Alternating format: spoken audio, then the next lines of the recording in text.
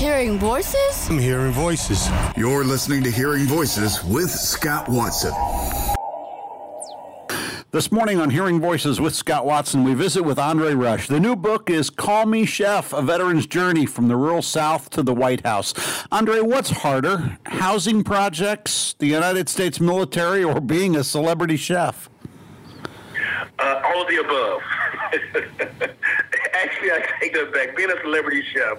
Well, being a celebrity chef with the cause that I have, because I'm very, I have a lot of branches into being a celebrity per se, as a role model, as an influencer, advocate, military, health, kids, women, just so many different things that I want to support and I do support. I want to talk about the number 2,222. That's really important to you, both from a mission standpoint and from an exercise standpoint. Explain that to the listeners. So I do 2,222 push-ups a day. I get up at 3 o'clock in the morning, I meditate, and I roll over and I push. It takes me about an hour and a half, 2 hours. It's not my exercise. It's my mission. It's my cause. And the reason why is because 22 vets commit suicide a day in the military, but I caveat that with not only just in the military as a foundation, but also with kids and social bullying and media and mental wellness. You know, suicide is the number 2 killer in the U.S., you know, from kids from 10 to 34, and also number 10 on the list in the U.S., which is unacceptable. And, you know, I have to make that relevant because this day and age now is more important because we were a lot tougher than the kids are today. And so the mental wellness with social media, which is used for great things, but it also can be used for not so many great things. How did you learn how to cook?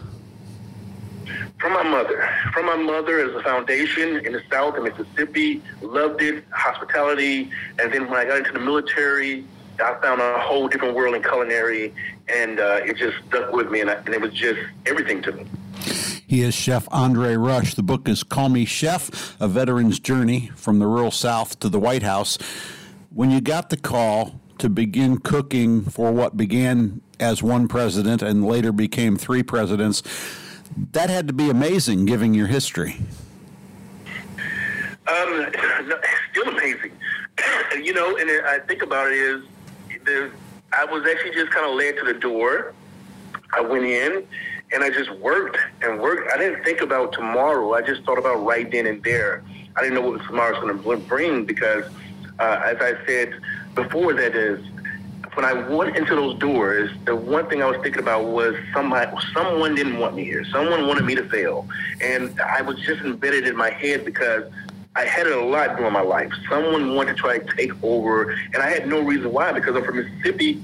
I share alike. I don't care what anybody else does, but everybody will care what I do or how I look or what my habits are. And that was something I had to try to get over. What do people need to know about overcoming obstacles? It's just that, an obstacle. You know, however, you'll have walls all through life. Some are going to be made out of wood, some metal, some brick, some stone, and you may have one tool. You can make others, but it's your job to try to figure out how to do it. You don't just walk away. You may not can go around it, through it, over it, under it, so find a way to do it. It's going to happen in life, and it's part of that process. You're listening to Hearing Voices with Scott Watson, and this morning we visit with Chef Andre Rush. The book is Call Me Chef, A Veteran's Journey from the Rural South to the White House. So when you are a White House chef, how much interaction do you have with the presidents, the first ladies, and others? Lots, actually. The demographics of the White House is kind of up and down, I can't really say, but there's always exchanges and passing by. It's a kitchen. It's kind of like your mom's kitchen. Everybody wants to walk through their grandma's kitchen. So just kind of imagine like that. And, you know, have the privilege of, even with the tours, people want to see what's going on in the White House. How's the kitchen? How big is it? Because people think it's like a humongous. The White House is not humongous. And the kitchen is definitely not humongous. Did you have a favorite presidential story you can share with us? A favorite? Not actually a favorite. I have so many different stories. I mean, I don't know if I can say them all out there, but maybe later. Is there one thing that would surprise us about a state dinner? One thing, So one thing to note that there's a lot of manpower behind any steak dinner. When I say a lot of manpower, meaning that there's an overload of success. Everybody has been on the same accord, and everything is so tentative that if you're doing let's say one salad, it could be 5 or 6 people doing that one salad to make sure it's perfect. From each piece, putting a piece of lettuce or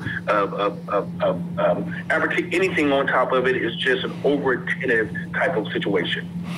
The book is Call Me Chef, A Veteran's Journey from the Rural South to the White House. He is Chef Andre Rush. Thanks for the visit this morning on Hearing Voices.